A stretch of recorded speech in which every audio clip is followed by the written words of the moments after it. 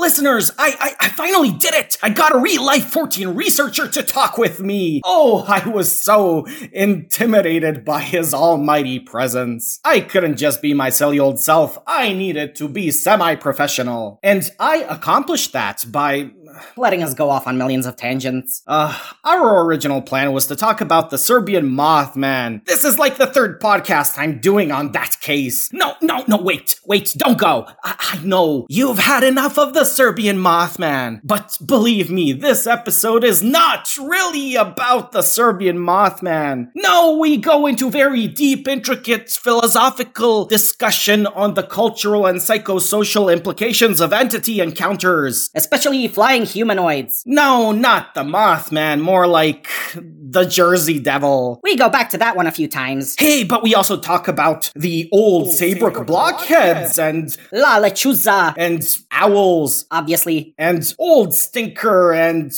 owls, Owl Man. Completely different thing.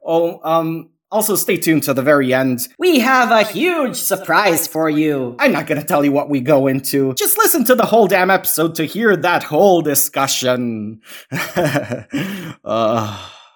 Okay, I need to tell you now, we talk about bat-winged, one-eyed monsters with huge, pulsating, ginormous cocks.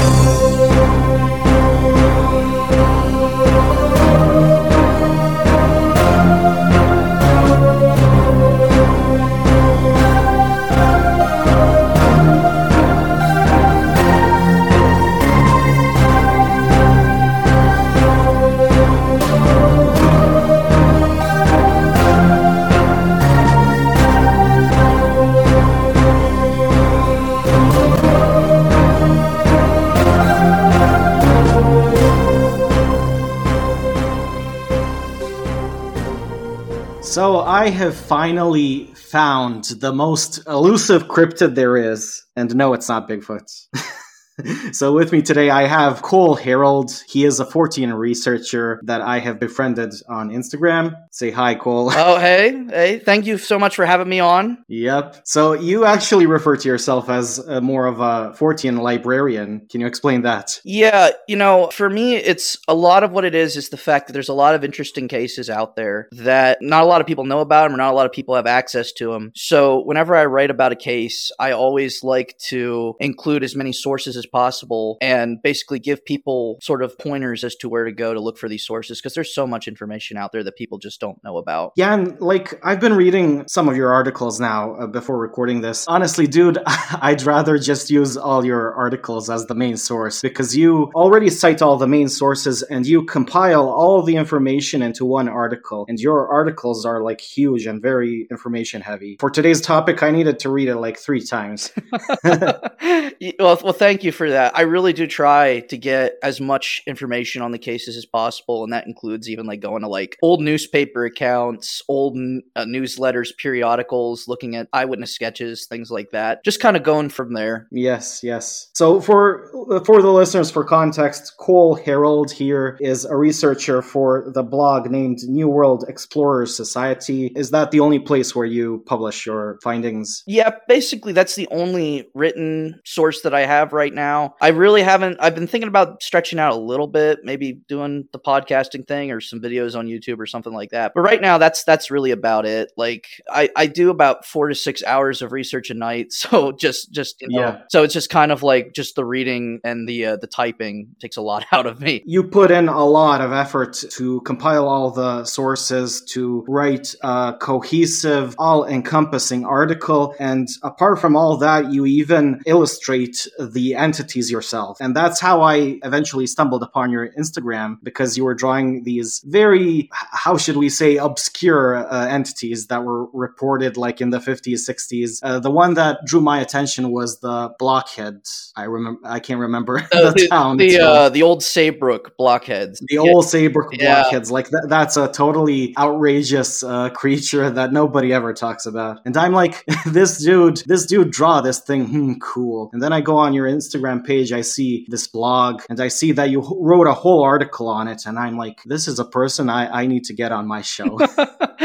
Well, thank you. And yeah, I'm just really fascinated, especially with the weirder stuff, because there's a lot of interesting stuff that's more mainstream, but when you really look at like the really obscure stuff that nobody talks about, there's so much more that's, well, one, it's just fun to discover it because it's like finding, you know, this whole mine shaft of treasures that you just have no idea even existed. But then at the same time, it's also like, just how the heck does anyone actually report something like this? Because, you know, it's like with the old Saybrook blockheads, you know, it's literally these blobby, if they're blobs, because like there's like the witness said that they might have had legs that were just like not seen from like the window down. Yeah, I always saw them like an inflated glove. Yeah, like the hamburger helpers, like fingers are just ripped off, and you have like just a little like almost clear Rubik's cube on top. Like they're just so weird. There's not really much to that case. Like it's just a woman seeing them inside of a craft, even though the craft itself is really weird. There's like a propeller on it. It's almost like a blimp. And it's always been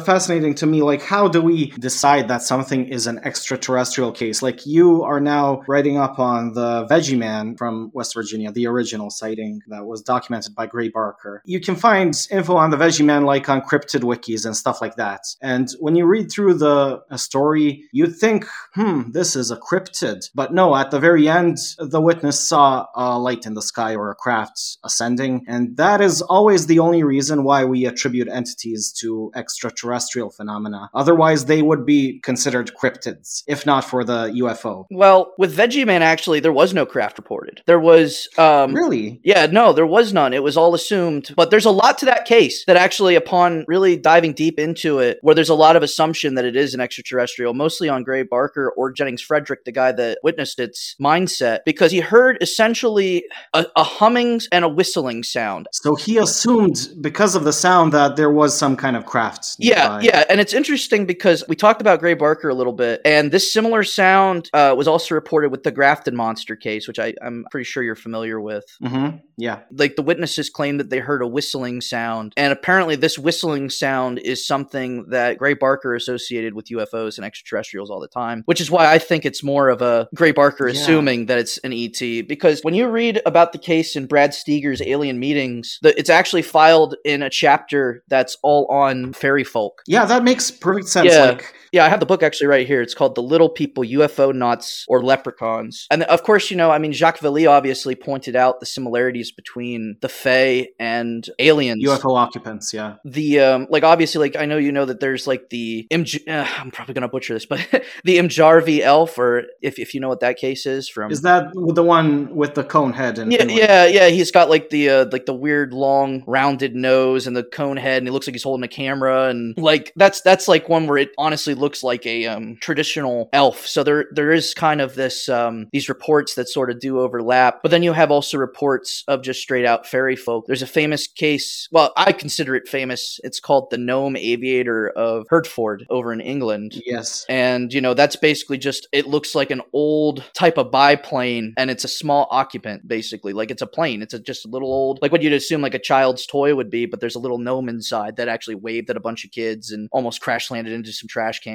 And it's a ridiculous case, but really interesting. I should make 100 episodes with you. Yeah, but so there's a lot of cases like that where there's kind of this assumption that they're, you know, like the UFO occupants and the alien or the fairies are kind of the same thing. But then you have like reports like that where it's like, okay, you have a small, tiny airplane shaped craft. That's not exactly a UFO. It's more like it commandeered a child's toy and is taking it for a joyride. And all I can think of too is you have reports like the Woollerton Park gnomes case, where the gnomes are described as driving tiny vehicles with basically bubble windshields, and there was like 60 of these gnomes, 30 cars, 60 gnomes in this park, and they drive around and they chase kids in them. You know, recently what I've been kind of leaning towards this theory of UFOs being entities themselves, and it ties into the topic we're going to cover today. If you look at every UFO sighting throughout history in every continent and just map them out, you can see a progression of what a UFO looks like in certain periods of time in certain countries, just like the occupants. So in a way, I mean, if this is alien technology,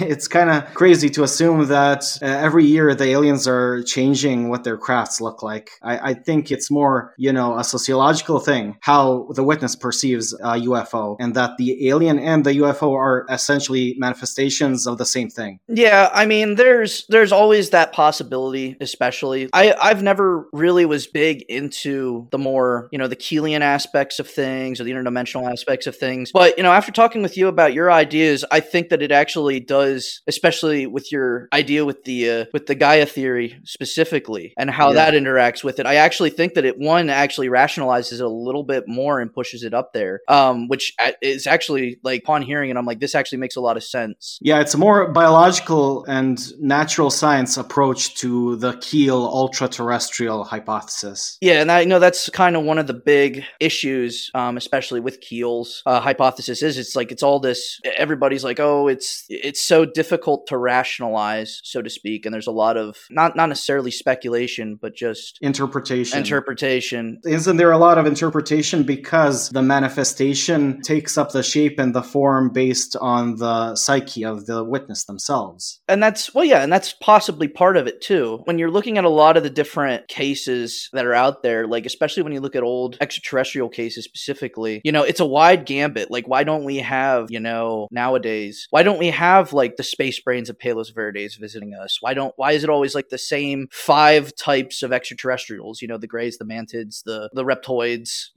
and the fact that the only ones that we even possibly might have any tangible evidence of in like photographic wise, or even, if you want to go anecdotal with like the bodies at Roswell or whatever, which of course is all anecdotal and we have nothing for it, that's the only physicality of it. It's all witness testimony. And then even when you get into like a lot of the reports, the greys do weird things. Like they phase through reality, they phase through the walls, they do all sorts of things. I mean, whatever this is, obviously throughout time, it started manifesting more as greys because the greys became ingrained into the social unconsciousness of all the witnesses. And so it's easier for something which essentially reads your mind and manifests into a certain shape based on your expectation to manifest into this symbol and this icon that exists collectively within the pop culture. Yeah, it's just fascinating to me because if that is accurate, one, it could explain a lot. And two, also the fact, like, I know, like, you would send me that article about, how to bait the supernatural, things along those lines, and also the implications of it. I also had a friend who kind of had a similar idea, but that, of course, gets more into manifestation, and I am not at all an expert on that. And it's kind of like when she was getting into it with me,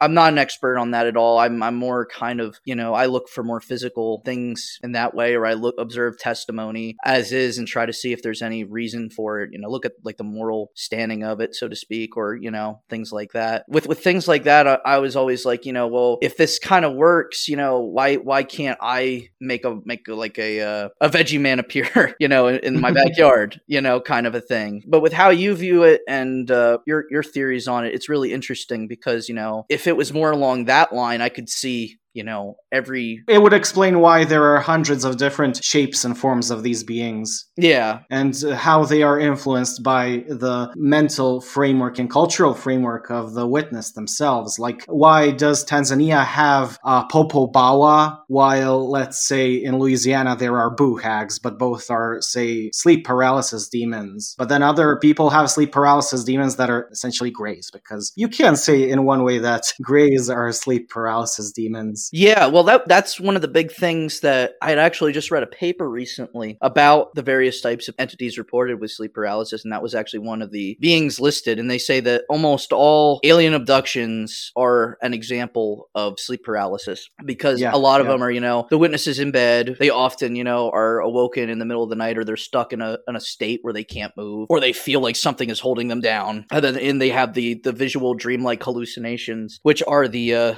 greys more often than not in cases like that. So I can definitely see how with some cases that is definitely what is being reported, to say the least. So we have gone off on such a long tangent. Oh, I know. people have clicked on the episode because of Serbian Mothman or whatever I'm going to put. So let's go on to the topic. Okay.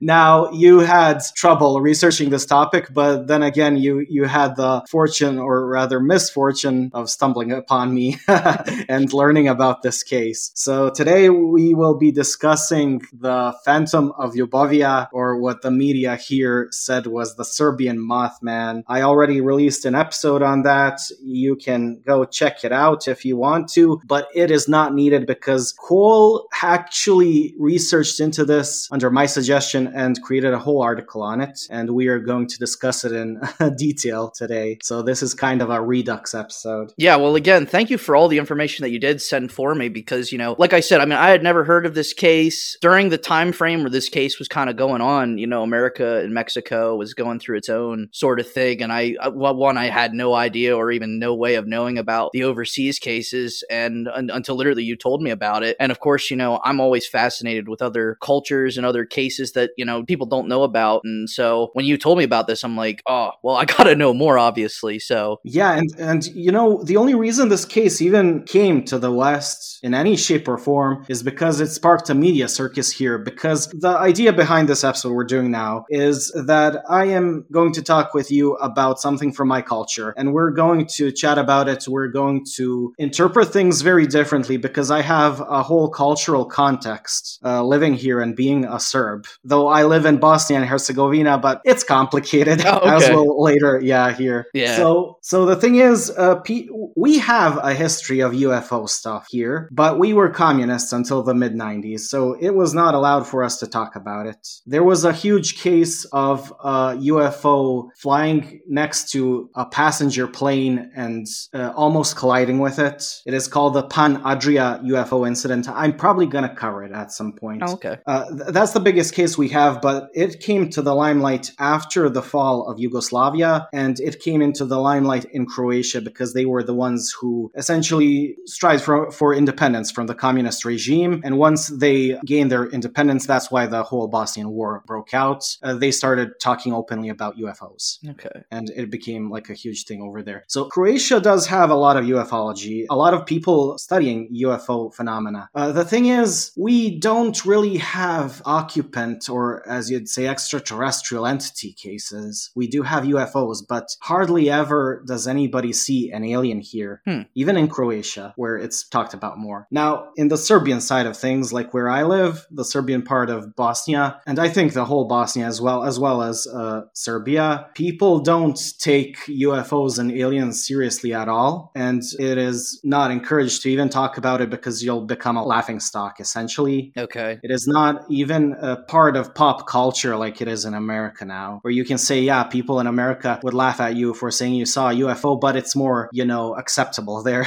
Over here, we are very, very stern when it comes to those things, and we lean more towards Russian ideologies, and you know how Russians are. They don't like talking about that stuff.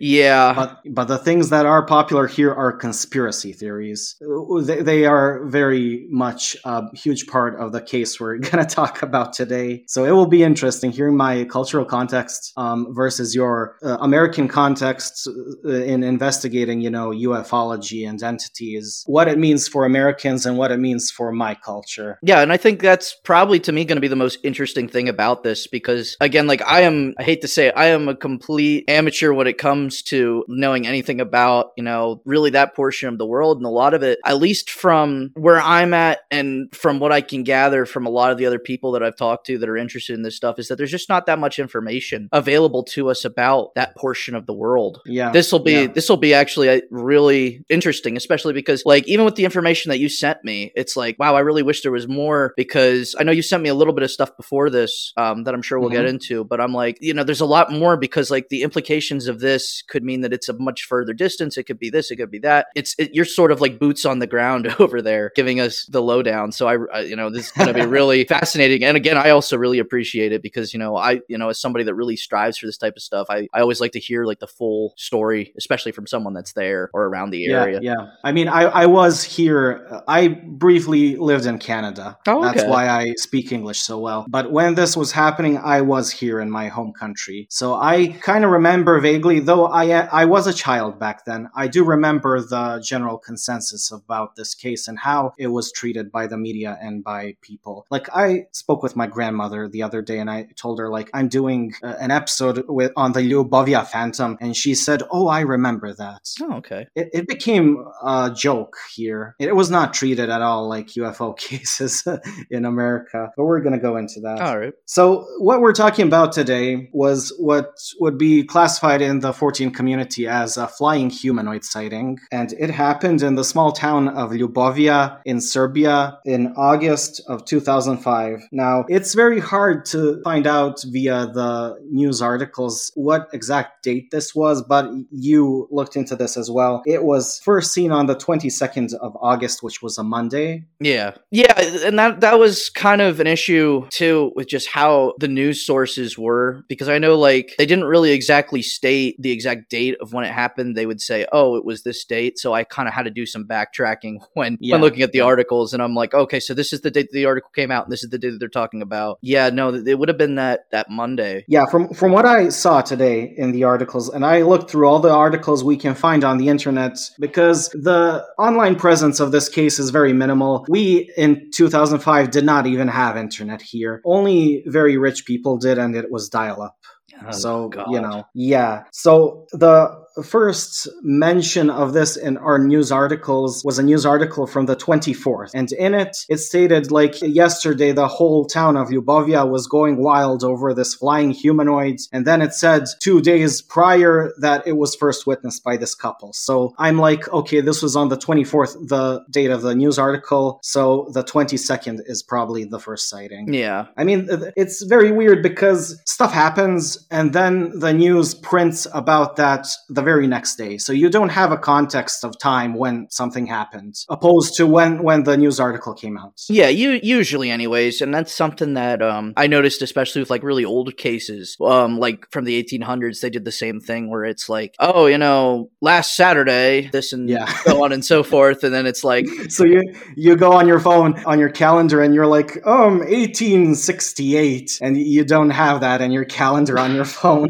Yeah, no, you actually have to like look it up on Google and be like, yeah, so I'm looking for the second Saturday to the end of the month in 1868. That I don't know anything else, and then you just gotta try to piece it together yourself a little bit. So yeah, which of course is kind of fun, but hey. So to begin this, the first sighting of this supposed flying humanoid was on the 22nd of August, a Monday. It happened in the evening, and it was witnessed by a married couple and their children, and a few of the local children who were playing with their children at the time. So the first witness, Miloš Djokic, he was working around his house when his kids started yelling a flying man, and they were outside playing soccer with their kid friends. Mm-hmm. So he looked up at a building. Was it the yellow building, I think? That's where he first saw the figure walking along the basically the roof, because the kids hollered that the being was flying, and then by the time he turned around, because he was doing his work, he looked up and he noticed that the figure was just there walking. But there's some implication that they actually had seen it flying from another building further down. Yeah, I mean, they yelled out a flying man, and once he turned and looked up at the building, he saw a man, but he said it was like a short man dressed in black with a black cape walking around the edge of the roof. And he thought, okay, my kids are seeing things and this guy is probably installing a TV antenna, so back to work. But the kids kept shouting and shouting, so this caused his wife, Slavojka Djokic, to come out of the house, look at the thing, and now it was no longer on the roof, but it was levitating between two buildings. The one thing about that really strikes me, and this kind of goes with him, is the fact that you see a guy with a cape, and you immediately think that he's going to be installing a TV antenna. Is that something like, I know this might sound really like, I don't know how to put it, but is that like, is there some sort of cultural fashion over in Serbia? Like, is that something like that in 2005? Was that kind of the thing, like, to have some sort of long outfit like that, or like a coat maybe? It was August. I'd say like if it was near winter or autumn, then maybe the guy had a trench coat or something because it's cold up there. Yeah, because like when I first read that, I'm like, why would you think? That was just my first thought, like initially. Like if you see somebody up on a roof, he's got a cape on, my first thought is either this guy is a really big cosplayer and he's into Batman or Superman and might have some issues. Or, you know, like I wouldn't think, oh, he's installing a TV antenna or something like that. I would go, that's weird. And I would focus more on that. I wouldn't just be like... Okay, dude, so let's go into this now. I forgot to mention it, but this is the perfect moment. So Slavojka got out of her house, saw the being levitating between two buildings. She said that this was a man-like figure, black cape, glowing eyes. She did not say he had red eyes. She was not the witness who stated it had red eyes. Yeah, no. But she said the whole body of the being was faintly glowing, not just its eyes. Yeah. Now, you obviously, when you wrote the article, you also drew the creature, and your interpretation of the creature was based on her testimony. Now, when we look at it, and it will be in my episode art, if you allow me to add it. Oh, yeah, sure. So you drew it as a kind of short, masculine figure, completely black, with a black cape, glowing red eyes. The red eyes are a detail from other witnesses the next day. And there is a glow around the creature that you drew. But what fascinates me is how you incorporated this superhero motif. Well, that's essentially like when you're describing this case, it is not like the other, like I know I got into it a little bit, like the North American flying humanoids from that time period. Like this is genuinely different. Yes. The North American flying humanoids, and I know you've seen the videos, they're creepy as heck. They're just, well, some of them a little bit more than others, but essentially they're not, they don't have capes. They don't really glow for the most part. They might shine a little bit if they're silver from assumedly like the sunlight. They don't have that bizarre, what you could assume is a supernatural quality to it in the same ways as the Phantom does. Yeah, and yet in Mexico, during all these sightings, mostly people were saying that these were witches on broomsticks. Yeah, well, there's a lot of Latin American cultures, especially, that have these legends of flying humanoids and witches who will transform themselves into birds or things like that. Like there's a famous one called La Lechuza, which actually gets a little bit into another type of flying humanoid. La Lechuza is the Spanish word for owl, but it also... How fitting for my podcast. Yeah. But it also means in regards to this creature, because, you know, when you deal with a lot of different cultures, they have words that mean multiple things. Like the Ropin means like a specific type of bird on one portion of the island, aside from, you know, the glowing pterosaur type creature. Yeah. But with the La Lechuza, it also means a witch that turns herself into a giant humanoid owl. And there's a lot of this type of belief systems in these Latin cultures, especially like in areas like Venezuela and Colombia, of women, or I don't know of any male equivalents because it's almost always female. Yeah, it's essentially the archetype we have of a witch. And it is always feminine. Yeah. Like in every culture. Yeah, but basically there's that thing where it's just when you see a flying figure like that, instantly, because of their background, that's what they interpret it as. It's kind of like there's a famous piece of footage, it doesn't look anything like a bird, but they automatically assumed that it was taken in Mexico. And it's famous. It's debunked now, or at least seemingly debunked, because they basically were able to mostly recreate the footage, but they couldn't stabilize it as well. But they basically just put what was like a bunch of trash, like a big trash bag, and they filled it up with the helium, and Was that for a TV show? I think I saw that. Yeah, that was on Was it Monster Quest? No.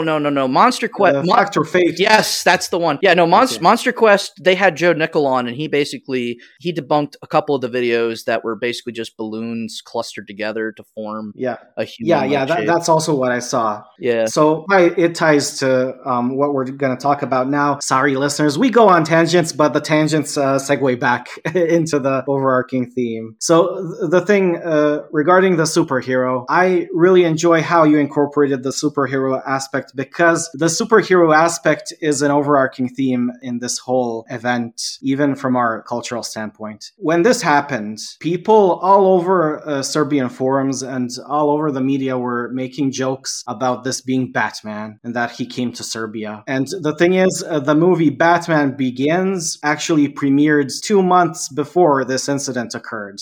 Okay. So it was in the public consciousness, at the time. Yeah. Now, an analogy that people used in forums, and like I went on those forums, one of the forums is from my hometown. People were referring to this thing as super hic, which hic is for hiccup. Oh, okay. This is a comic book character from Alan Ford's comics, which are an Italian comic book that is popular here. I even read it as a kid. The gist of that character, Super Hiccup, basically is that he's an alcoholic, he's always drunk, and he steals money from the poor to give to the rich.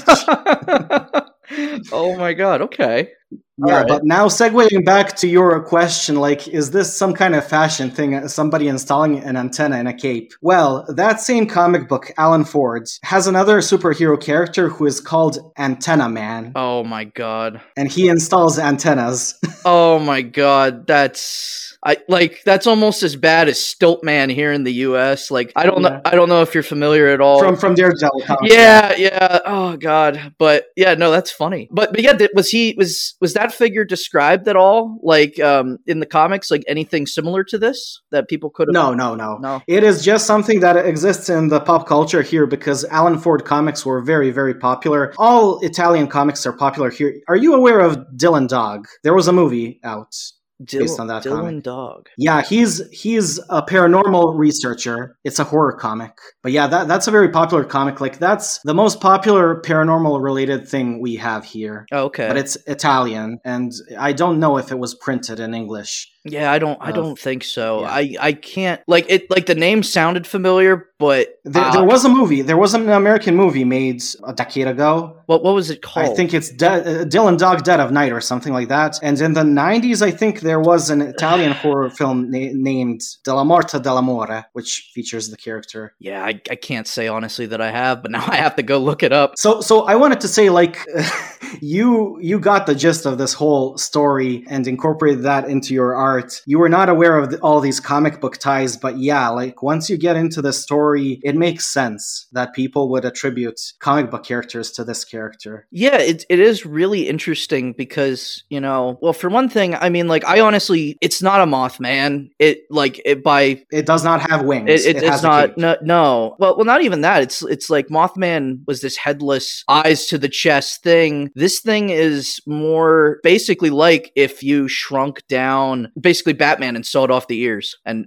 exactly. that's like, and gave him flying abilities. Like that's what you have. Oh, people here assume that Batman can fly. That does not surprise me. There's I don't know if you know anything about like how cultures, what they'll do occasionally is they'll, like, if a movie is popular in America, they'll make their own versions of it in their country. Like the Turkish Star Wars. Yeah, or Turkish ET. Well, there's actually a Batman one, and I came across it the other day, and basically that's the big thing is Batman flies, and it's like he's in the jungle, and it literally has nothing to do with anything about the character except for that he kind of looks like how he's supposed to. Okay, so it reminded me of some personal story I can tell on here, I hope. Though it's very disturbing, the applications of it. So this happened when I was 4 years old. My mom was sleeping, and I was wearing a Batman costume that I got for Halloween. This was while I was in Canada, and we lived on the 4th floor of an apartment building. So I, as a 4-year-old, got out onto the balcony and started climbing up. Yep. And something woke my mom up, like some miracle, and she saved me from attempting to jump off. Yeah. Man. Yeah. I mean... So maybe Serbian Mothman, this Ljubovia Phantom, maybe that was a child because, like, it's a masculine figure, but it's very short. Maybe that was a projection of my 4-year-old self.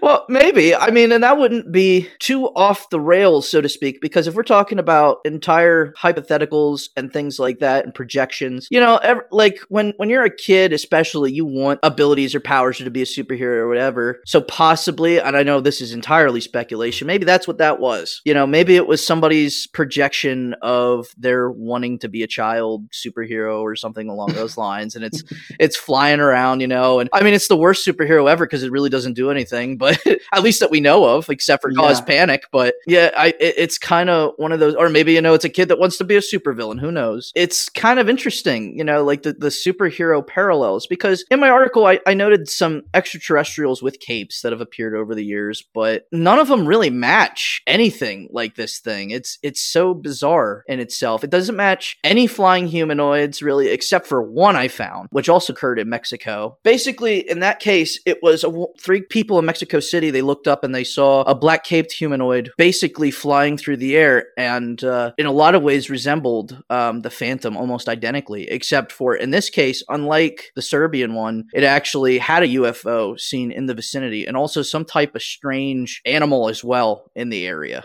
So wow, it had a pet. Basically, or at least, I know that's one of the big things, the UFO occupant pets theory, like with the chupacabra and so on. So who knows? It's interesting, but it's one of those things. The main thing that I was more interested about was just the fact that was out of all the cases that I came across, that was the closest one to what was seen. And like everything else was different. I know I kind of went into it a little bit, like with flying humanoid cases, there's so much. It's a really deep dive because they're all different. There's so many. There's just a ridiculous amount, and they all are different in their own way. Even when you try to draw parallels to them, they're all different. Yeah, then you use like just one detail, say a cape, and then you look through all the beings that had a cape. Yeah. Like there are a lot of flying humanoids around the world, but we're obviously not talking about Mothman things today, even though this was referred to as a Mothman, but it is not a winged humanoid. Oh yeah, no. It is a flying, levitating humanoid with a cape. Yeah, and that's kind of the thing too, is it's like there's not that many, like in general. Like floating humanoids that are human in shape and they hover or they fly above the ground, there's scads of reports of them. To find a black figure that glows with a cape, it's surprisingly difficult to even find anything that matches, which is why, as I was writing it, I thought it was an extremely interesting case. Yeah, so just to finish off this story of the initial encounter, like there are a lot of theories we can suggest, but this is one detail which kind of limits the possibilities of the theories that you can attribute to what this thing actually was. So Slavojka went out of the house, saw this thing levitating between 2 buildings, and she and Milos would approach the thing. But the more they would approach it, the more it would retreat further from them, maintaining the same distance between itself and the couple. Yeah. And I think Slavojka to the press stated that it was retreating like it was floating in reverse. So it was oriented looking towards them, but then it was floating in reverse. Yeah, that's very weird. That is weird. Like things that fly usually fly forward. They don't fly backward.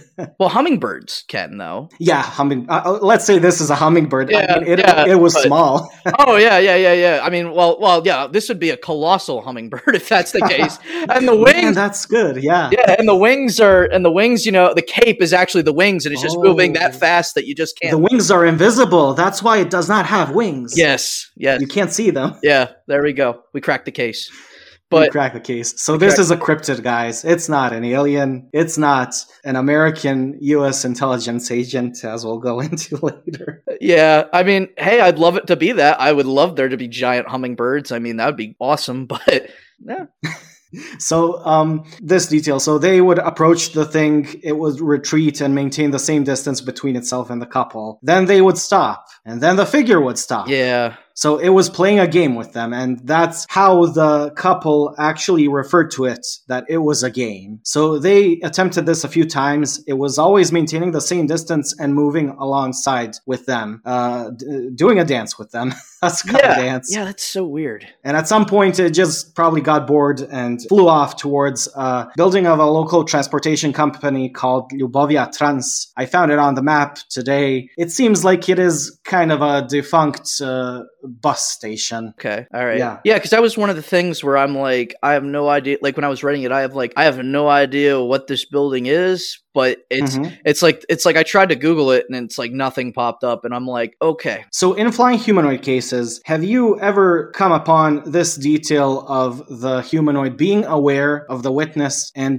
maintaining the same distance away from them and playing a game with them? It all depends on the witness's interpretation, honestly, because they felt that it was playing a game with them. But when I hear that case, I don't think of it in a game situation. I think of it almost in an observation sort of thing. Like this being is observing them and it's staying away from them, not in a game way, but in either, something more possibly sinister, possibly not. It's up to interpretation, but I don't necessarily see it that way. But there's a lot of flying humanoid cases that are out there across the board. And we're talking about, I know we said not going to get into Mothman, but even with Mothman type cases of similar things, like the entity will remain a certain distance from the person as they're traveling and keep either pace with them, keep up with them. I mean, we could argue like the infamous Linda Scarberry case where it literally followed them at the same distance, same pace. Their car. Yeah, 100 miles. Driving towards Point Pleasant. Yeah, at 100 miles per hour. Yeah. So, I mean, you could argue that case as well, too, matches the keeping a distance thing.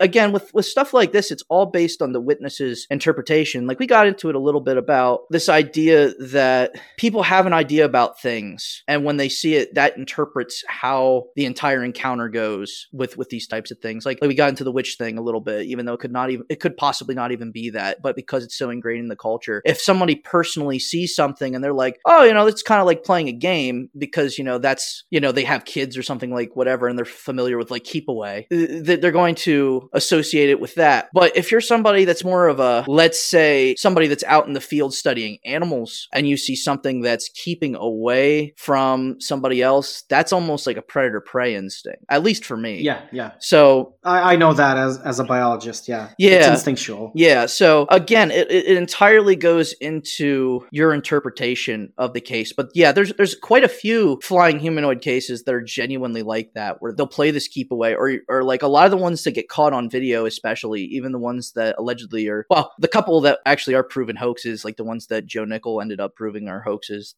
There's a few that where the space between them never seems to change. This reminds me of Skinwalker Ranch and the UFOs there. Like, I think whenever they tried to record the UFOs, the UFO would just move out of the viewpoint of the camera. Well, Skinwalker Ranch is weird because there's like times where it's a very personable phenomenon, if that makes any sense at all. Like when you get into Skinwalker Ranch, the people that own the ranch, it gets weird. It gets really weird with Skinwalker Ranch. And yeah, that would be like a whole episode. Yeah, honestly, like art episode. Like, because when you're looking at that, it's got everything from bulletproof wolves to the obvious transforming humanoids to lights in the sky to a light basically dissolving dogs. Yeah, or cattle being trapped inside barns and being ripped apart. Yeah, in an instant. That. There's so much. The most infamous one, my most favorite, is obviously the portal that was 2D and the entity climbing out. Actually, I don't think I know this one. So this was when the Skinwalker Ranch was bought by Bigelow and his scientific team, and this was observed by the team. They saw a 2D portal open up in the sky. Okay. And it's 2D, like if you look at the portal from a different angle, you wouldn't see it. It's like a sheet of paper. Oh, okay. And they saw some kind of entity crawl out of the portal and just walk away. That's weird. Like, is it I know you said humanoid, but like, I think it was a giant entity. I'm not certain on the details because there were not much details on what it looked like. Ah, great. Okay. Maybe it was a Ljubovia phantom. No, you said it was giant. I mean, yeah. I mean, unless it's a giant hummingbird, no, it's got to be a little short dude. So, well, maybe the researchers had Alice in Wonderland syndrome, so they perceived everything to be larger than it is. Oh, maybe. So, when we're talking about, let's say, this thing maintaining the same distance away from the witnesses, what I think of immediately is like maybe Milos left his car headlights open if he was working like in front of his garage, and then he was casting a shadow on this building. And the more they'd walk towards the building, the more the shadow would keep up with that, if it makes sense in any way. I'm picturing it in my head, but when you look at shadows, and standing in front of it, you would initially see like a large figure and then see it shrink. Yeah, that's where that theory kind of drops flat. But I have this other theory. You are aware of the Dark Watchers in California? I am. Yeah. Well, it's actually like there's similar phenomenon reported just on roads in general of hatted dark figures that appear in the middle of the road too, that are kind of interconnected. Yeah. So. And are you aware of the scientific explanation of the Dark Watchers as being rock inspectors, an optical illusion, essentially? Oh, so like what the big gray man of Yes. Yeah, a lot of people attribute that to that. And these rock inspectors are usually seen like floating in the air or seen on the horizon as a black human-shaped figure. Yeah. The interesting part about it is that they are surrounded by rings of light. Yeah. So it is like they are black, but they are illuminated. Yeah, that is actually interesting, and I had not thought about that. That does make a lot of sense. This occurred at night, so I think rock inspectors happen during the day. And I think it's also at like a certain elevation too, correct? Yeah. In mountainous regions. Yeah, because I know like that's one of the big arguments, like I said, for the big gray man in Scotland, because they've actually captured some of the photo, like the impressions of these lights and shadows on Ben Macdui. I believe that's what the actual mountain range is called. But hey, at least it's not Welsh, because you can't pronounce that language. It's just I couldn't. Yeah, no. There's a couple things I want to cover from Wales, and I cringe because I know if I ever did like talked about it openly, I am going to butcher the living daylights out of it. So. I mean, that's why I'm pronouncing the names today. Oh, yeah. Well, thank you for that, because, I'm just going to sound so bad. Okay, so moving on. This occurred in a small town, and this couple saw what they stated was a flying man between two buildings this same night. Now, it is hard forming a timeline of the events via the newspaper articles. In your article that you wrote, did you state that the mass sightings were on Wednesday? I believe so. I'd have to look back. Yeah, so what I see from the news articles, because I'm reading them in my own language, it would seem that the news articles were written after the mass sightings, and that the mass sightings occurred the very same day after this night. So it was on Tuesday, and the prior night was this initial sighting. So on Tuesday, the very next day after this couple saw this creature, around 3 p.m., the whole town started seeing a flying man in the sky in broad daylight. It was seen by a whole crowd that was waiting for a soccer match, because they have a stadium right on the other side of the road from this Ljubovia Trans building where the creature floated off to the prior night. So right in front of that building, on the other side of the road, there is a park. And behind the park, there is a football stadium. We call it football, you call it soccer. There was a whole crowd gathering to witness a soccer match. They saw this alleged being in the sky, and it was seen by people inside of a bus as well. The bus thing, that actually reminds me of the 1909 Jersey Devil sighting on the trolley, if you're familiar with that. Yeah. Yeah. I mean, it's part of the mass sightings of the Jersey Devil. Yeah. But when I heard that was kind of interesting that, you have this, because I can just see it in my head, like this whole bus full of people looking up and just seeing this strange object. And you know that that Jersey Devil incident is used in academic textbooks as a prime example of mass hysteria. Yes, it is. The Jersey Devil's kind of a passion project of mine because, I'm not going to get into it too much, just because of just when you look at that 1909 flap, the amount of stuff that was just seen. There was a Philadelphia case of a woman seeing a dragon that breathed fire on her, and the husband hit it with a broom, and then it scampered over the fence, almost getting hit by a car, and then, ultimately disappearing before revealing itself again in a different part of the country. It sounds like what happened in Point Pleasant during the 2 years John Keel was there. A little bit, except for with the Jersey Devil sightings, what was seen was described totally different, whereas with the Mothman sightings, there was a pretty steady the same description of the creature. But okay, so this ties in to the case we're discussing. Like, I know the listeners may not, like these tangents and everything, but like, this is how I work. This is the show I want to make. We're going off on tangents that tie into this whole case. So you said, like, in Point Pleasant, this was the late 60s. Yeah. People were seeing essentially the same description of the Mothman. And this Jersey Devil, 1909, was it? Yeah. Yeah, and people were seeing different things. So think of the influence of the media in these two cases. Oh, yeah, certainly. Because the media influenced people to have in West Virginia this symbol of the Mothman and what it looks like. So they know what to expect based on what the media is saying. And you can say that that's the same case in Ljubovia in Serbia in 2005. But like back in 1909, wow, oh man. So like with Spring Heel Jack, how people were seeing very different things and that reporters were writing very different things. But a lot of people during the Spring Heel Jack sightings did not buy newspapers because newspapers were very, very expensive. So I can assume they were probably expensive, in New Jersey in 1909. Yeah. So if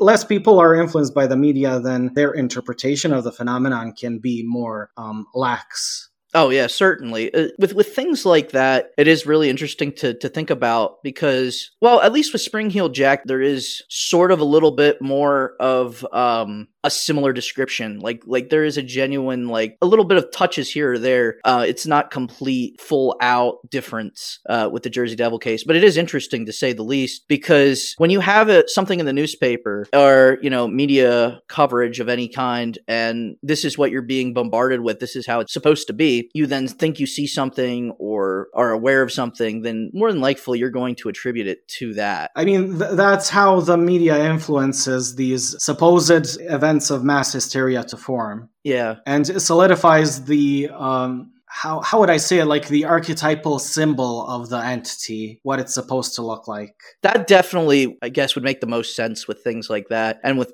how it would be, because even though, like, I go back to 1909 with the Jersey Devil, like, you had the Evans encounter, which is the one where if you ever see any image of the Jersey Devil, that's what it is. It's that famous one with the collie, the horse bat thing, yeah. Yeah, and that is still circulated today around New Jersey as what it's supposed to look like. It's interesting now that that's what 90% of what is reported still to this day is supposed to be. But when you look at, like, the sightings as a whole throughout the state of New Jersey, it was everything from winged possums to Bigfoot to kangaroos that had glued on wings. Yeah, and that goes back into the whole the hoaxing thing too, which I know we're going to get into, but yeah, because that was a big thing because that happened directly after. Sorry, the actual sighting that is attributed to the image we now know of the Jersey Devil, was this the first sighting of that flap? No. Okay. No, that actually came sometime later. In fact, there was 3 sightings on the same night. One was by, I believe his name is E.W. Minster,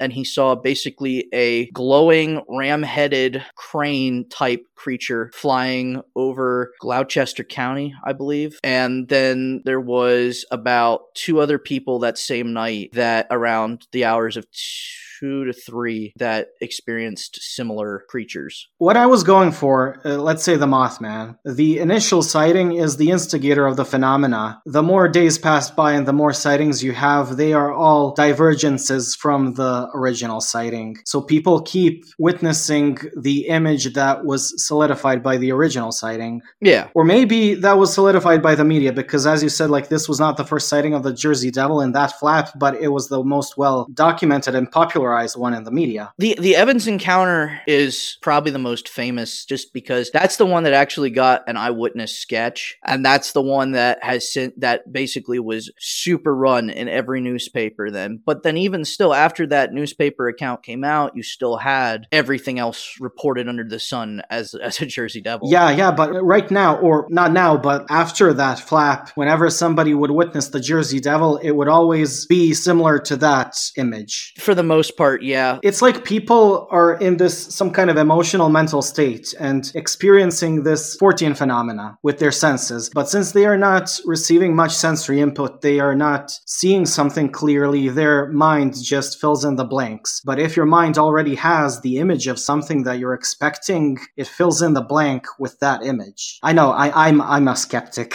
No. And like, I think, like it's important to be skeptical about things because, and when you ask questions like that, it is important because it's all about critical thinking and possibilities because, we're basically discussing a mystery and we have to look at it with what we know currently. So, I already talked with you, so I view all this as a psychosocial phenomenon. Oh, yeah. I am skeptical, but I am not a skeptic. I'm not a debunker. I think all of this, like, let's say the monster is not real and it is mass hysteria and it is people projecting a mental image of what they think a monster is. That is very, very important in instigating the phenomenon. And I could maybe go down the route and say that they are tulpamancers, that they're conjuring up a tulpa in this image. Yeah, I'm not an expert on tulpas by any means. Like, I'm familiar with I believe she's French, and she conjured a mullet. Yeah, it's Alexandra David Nail. Yeah.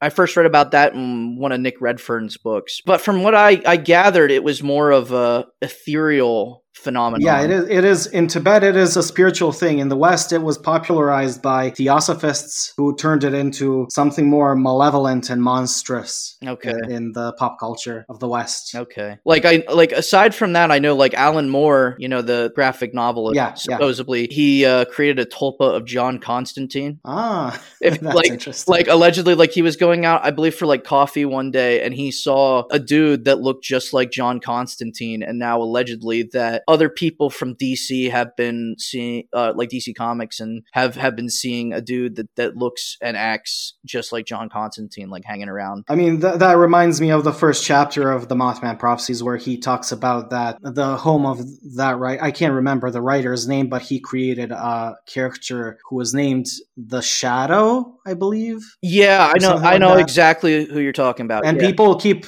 seeing this cloaked ghost inside the house, but it's actually a manifestation of his fictional character. Yeah, you I can't think of who the writer and creator of that character was, which is... Yeah, but it's interesting, like, an author can leave an imprint of his creative mind and it just manifests into something else and people see it. So guys, just to clarify the details here, this was mentioned in and popularized by the Mothman Prophecies from John Keel. It concerns a supposedly haunted 3-story house in New York's Greenwich Village, located at 12 Gay Street. Now, people have reported seeing some kind of weird phantom in this house, dressed in a long black cape and wearing a wide-brimmed slouch hat that is pulled over his eyes as he walks from room to room. Now, I brought this up to Cole a few times during our research for this episode because this apparition's description reminds me very much of the Lubovia Phantom. Well, anyway, reports of this very phantom started to occur right after the house was vacated by the author Walter Gibson. Many of his novels were written while he was in this very same house, and all of them feature a character he created in the 30s named The Shadow, who is a noir-styled crime fighter and bears a striking resemblance to the phantom being reported in this very same house. So it is speculated that Gibson actually left some kind of psychic imprint in this house, or even conjured up a tulpa of a fictional character he wrote about in his books. If you want more info, there is none in the Mothman Prophecies, but I will link an article from anomalyinfo.com who did heavy research on this very same phenomenon. So, back to my Serbian Caped Crusader now. I don't know if you're familiar. If you've ever watched the Real Ghostbusters cartoon? No. Back in the 80s, there was this cartoon called The Real Ghostbusters, and there was an episode basically that dealt with this whole idea too. It basically was he was like a low budget Walt Disney. Like that was the equivalent in the cartoon, but he somehow managed to make all of his cartoons real, like in like bring their whole existence to life somehow because of just the impression and the imprint and the care and the dedication personification, and that people would experience these manifestations of these characters in the place. And of course, the Ghostbusters show up and have to deal with it. I think that's done in a lot of shows. Like, I'm a fan of the X-Files. There's a shitty season 9 episode called Scary Monsters, where a little kid conjures up monsters from his mind. Oh, I saw that one. Yeah. Yeah, and most of them were like giant insects that that was over the floor and stuff like that. Yeah, the X-Files is a great series, but after like season 5, I'd say it kind of. Yeah, I'm currently rewatching, and I am on season 5, and I just stopped because I love season 5, but I know when I finish it, it gets pretty shitty after that. Yeah, like with the revival last 2 seasons, the first one I really didn't mind so much, but then the second one I was kind of not so. I haven't seen season 11. Season 10 was atrocious. Oh, see, no, I like the Were Monster episode so much. Yeah, that's the only one, but because it was a Darren Morgan episode. Oh, I love that episode. That episode's great. Yeah. So back on topic. Oh man, we've gone off on a tangent. We have. Oh man, I'm not cutting any of that out. So okay. Listener, deal with it. Okay. We're gonna have a 2-hour episode about Serbian Mothman. Oh my god. So the whole town saw this monster the very next day after probably the whole town heard of this couple and what they witnessed. Now, it was not reported in the media at that time, but it is a small town. Word travels fast. People talk. I live here. Everything is gossip and rumors. I know what it's like. And I live in a huge city, so I can only imagine what it's like in a small city here. Yeah. So what I was thinking, like, people already have the expectation of seeing a flying man in the sky because they heard of this incident that occurred the prior night. And they see something in the sky and their mind associates it with that. Now, what the people reported was a flying black humanoid figure with a cape that was glowing, and he had glowing eyes, and some of them said it had red eyes because that, Mothman and every single monster out there. But people also said that it seemed like he had an engine on his back, like a jetpack, because he was traveling very, very fast. Yeah, which is really interesting because, we had very recently, a series of phantom jetpacker sightings. So, I talked to you a little bit about it early on, but there was essentially over in California, a series of sightings of basically someone in Air Force airspace with a jetpack on, or not Air Force, like a personal or like a regular airplane. An airfield, basically. Yeah, I don't know why that word didn't come to my head, but basically it was wigging everybody out because they're like, "What is this? Why is it here? Why is this thing in our our airspace? And we can't have this going on because obviously it could interfere with like a plane going off or something like that." Maybe somebody was trying to reenact GTA San Andreas. Oh my god. You can find the jetpack over there in Area 51, and there is an abandoned airspace you can use it on.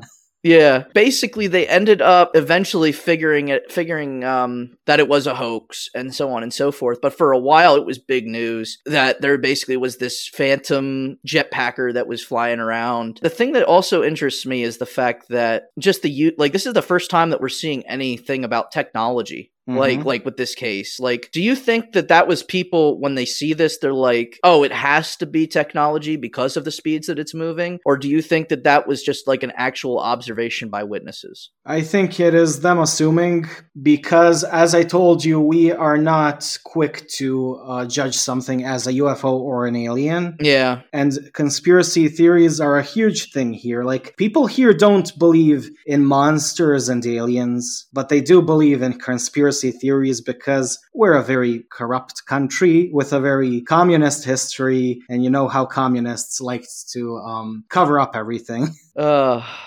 Man. So there is a whole distrust of our people towards our own government and towards foreign governments as well. Okay. So the prevailing theory that people were talking about was not that this was an alien or that it was a flying humanoid Mothman. Like, people here don't know what the fuck Mothman is before this happened. And the only reason people attributed Mothman to this case is because a few days later, the Croatian newspaper started writing on this case, and they did research and attributed Mothman to this. As I said, Croatians are more open to ufology than Serbs. Serbs would never come to the conclusion of a Mothman on their own because we don't know about that stuff. Yeah. So the prevailing theory was that this was some kind of government agent sent by Americans to track a then fugitive war criminal called Radovan Karadzic. Yeah. And they were tracking him down around that time. He was eventually caught in Belgrade in 2008. The thing is, I wanted to provide like some cultural context of this. So Ljubovia is on the very border with Bosnia and Herzegovina, my own country. You probably heard of the Bosnian War in the 90s. Yes, yeah, and I Okay. I read a little bit more into it while researching the case. Not too much, but I don't expect anybody outside of my country to know this stuff, but essentially we have three ethnic groups here. We have Croatians, Serbs, and Bosniaks. And there was a lot of conflict between us while the communist regime was falling apart. First, the Croatians liberated themselves from Yugoslavia. Then Bosnians wanted to create their own country. I live now in Bosnia and Herzegovina. It is very complicated. We have three presidents now. Basically, a president each for every ethnic oh, group okay, here. Yeah. all right. So the thing is, this Ljubovia town, it is in Serbia, it is a Serbian town, but right across the river that basically creates the border between Serbia and Bosnia, right across the river, there is a town called Srebrenica, which unfortunately is now notorious for the massacre that occurred there in June of 95, which sparked essentially the Bosnian War. And Radovan Karadzic, that same war criminal, was the person who made the order for Bosnian Serbs to conduct the massacre of the Bosniaks in that small town. So essentially, Ljubovia as a Serbian town is right next door to this place, which has a very dark history, and there is a lot of conflict, and which is actually the instigator of the whole Bosnian War. So it is not weird to me that a lot of people there assumed that this flying humanoid is associated with all of that stuff going on, especially because in the summer of 2005, when this occurred, it was the 10-year anniversary of the Srebrenica massacre. Yeah, that's really interesting, and it's something that I know you had said about with the like government agent coming over, and that's what they felt more than likely it would have been. And it's interesting because I could definitely see it in some respect. The only thing is I think it would have been done a little bit more covert than, Yeah, I mean, broad daylight. And yeah. Not only that, I mean, like that is a weird uniform to say the least. Like, I don't get, like, I know like the government has done some weird stuff over the years. Like during the Cold War, they faked Oswald attacks, if you know anything about that. Yeah. Oh, I know. I read about that. Yeah. And what did they do? So for the context for the listener, Aswangs are like vampires in the Philippines. Am I correct? they're a little bit different. They're not like the undead. Yeah. And they're not like what we would associate with like the chupacabra. They're more of a spiritual entity. They're shapeshifters. Yes, and the Filipino people are very superstitious towards the aswang, and there's this anxiety of a person being an aswang in disguise. Yeah. Can you refresh my mind on what the CIA actually did, because it's fucking crazy. Basically, if I have to refresh myself as well, because, and I could of course be telling it wrong, but from what I've read and what I remember, because it's been a while now, basically what the government did is to instill fear and control into the people. They went and they took animals and basically drained all the blood out of them, basically left them around, and helped propagate this idea that there was an Aswang in the area and that it was attacking animals, and to basically decrease the morale of the army. Yeah, exactly. I don't believe that they did anything to people, but of course, with any government, with the CIA. Yeah, I mean, it honestly would be something I really would have to relook into, because it has been a while, but it was just something interesting that I thought. Yeah, no worries. Like, if we don't have our facts straight, I'm gonna look for the facts and edit. Okay, insert awesome. A segment where I say them. Awesome. Yeah, definitely. Like, Hey guys, Darwin for the future again. Another clarification here. So we already said that the Aswang is a kind of vampire of the Philippines. Well, it's actually an umbrella term for various different types of supernatural viscera and essence-sucking entities. We could do whole episodes just on this phenomenon. If interested, go search it up yourselves. No, what I wanted to clarify here is the CIA's role in causing Aswang panics. Now, I don't really understand the politics of this. I will link an article in my episode description with all the details you need, but from what I gather, in 1898 the Philippines became a US colony. Then during World War II, they were occupied by the Japanese Imperial Army, and this caused the Filipinos to form a resistance group known as the HOOK, who fended off the Japanese. The islands were liberated after World War II by them, and this resistance group, the HOOK, became very popular with the people, and the US did not like losing control over a territory to the very people who live there. So assuming that the HOOKs had communist ideologies, the CIA worked alongside with the Filipino government to hunt down and arrest the HOOKs. Oh man, so much history. Oh, on my monster show? Well, no, this is just historical context that you need to understand what went on. So since the HOOK resistance was popular with the rural folks who were also very superstitious, especially regarding these Aswang vampires, the CIA came up with the brilliant idea of piling up dead bodies of these very HOOK soldiers along roadsides. Not just animals, as Cole said, but yeah, fucking human corpses. They left puncture wounds on their necks and drained them of blood. And to these villagers, the HOOK battleground seemed like a haunted place filled with ghosts and eerie creatures. The villagers very quickly became very unsympathetic towards the HOOK cause, believing them to be supernatural monsters. And this is how the war was won. Yay, another point for the CIA. Ugh. But since we're on the topic of psychological warfare and influencing your mind, Here's an advertisement. Greetings, starseeds. It is I, the all-knowing alien, channeling this message for you. Our Oracle deck lands. Kickstarter. 5/1/2022. Join us today at Celestial Alien Oracle Instagram.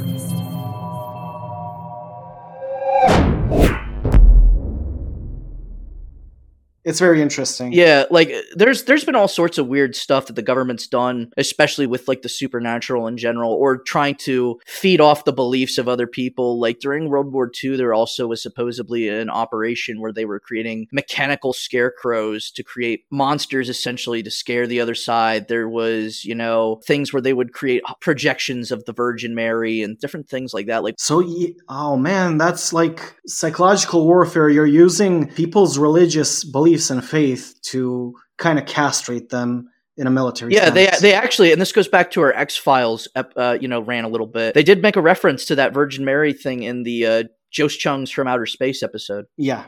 So it's interesting too, because like it's kind of wacky and zany, but I mean, to have assumedly a government agent dressed up like knockoff, low budget, Caliber Comics Batman flying around to basically take down, a war criminal. But seeing as all the other absolutely insane stuff that they've done over the years, it's one that I think is unlikely, but I'm at least willing to entertain. It is very unlikely. It's very entertaining, and it is my people projecting their anxieties onto this floating figure in the sky. Imagine if it was an alien, and these people are like, instead of it's an alien, they're like, oh, this is an American government agent who came to propagate war again after a decade of peace, of so-called peace. Here. Oh my God. Thankfully, I do an English podcast, and a lot of people here won't understand what I'm talking about because they can't understand English.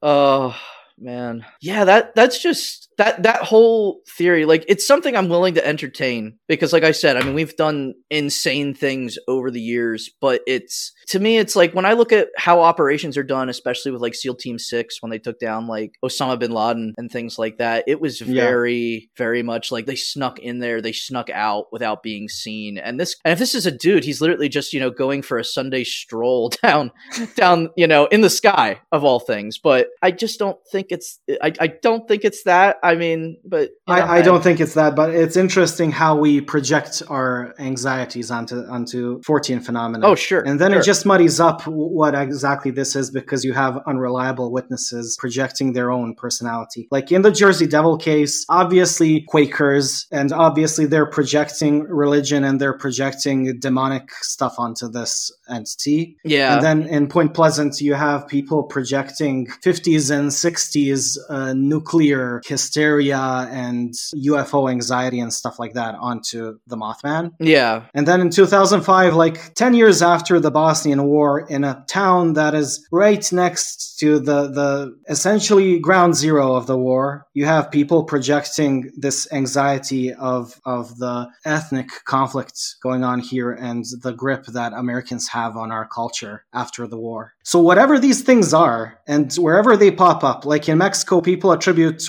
them to witches. Mm-hmm. Whatever they are, they will always be mirrors into the subconsciousness of the whole culture that's observing the phenomenon. Yeah, and that's perhaps, I think, the most interesting thing about this entire phenomenon in general, is because, like I said, it's all based on the interpretation and the cultural aspects of the witnesses that see these things. It's just extremely fascinating because, like I said, like we've made all these comparisons, like obviously with Mexico, with witchcraft, and with the government conspiracies, with this case, and then you also have the demonic, which is something that is often cited with a lot of the flying humanoid cases in America. The Butler County Gargoyle, for example, every single witness stated that this thing came from hell. Like that was one of the big comments that they all made. Like it didn't even do anything. It crossed the road, but because it looked to them what their ideal version of what a demon is, it automatically was this thing came from hell. So it was just like a figure that was crossing the road. Yeah, and that's the interesting thing is a lot of these cases, like we think of Mothman because they're mundane basically, but people attribute their own anxieties onto this. Exactly. Like, even with Jersey Devil reports that you see today, it's like people will attribute a paranormal thing to it when it's literally just crossing the road. And there's this whole, and to me, that says something more about the witness and what the witness believes. Exactly. Like I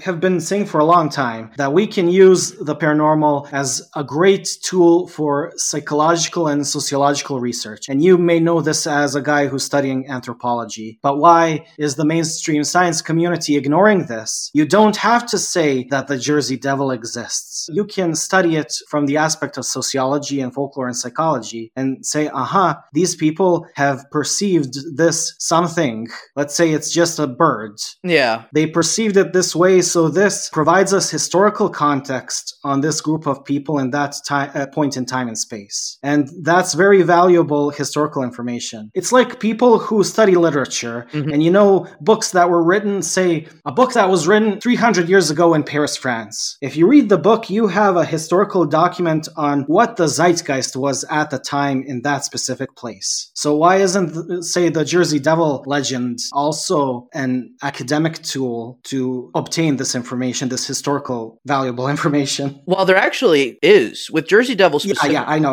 With the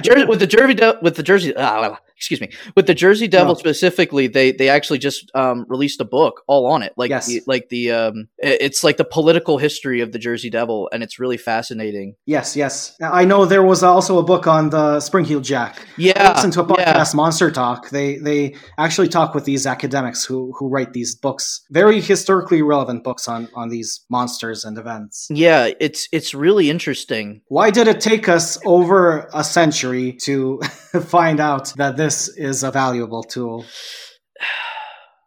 Man.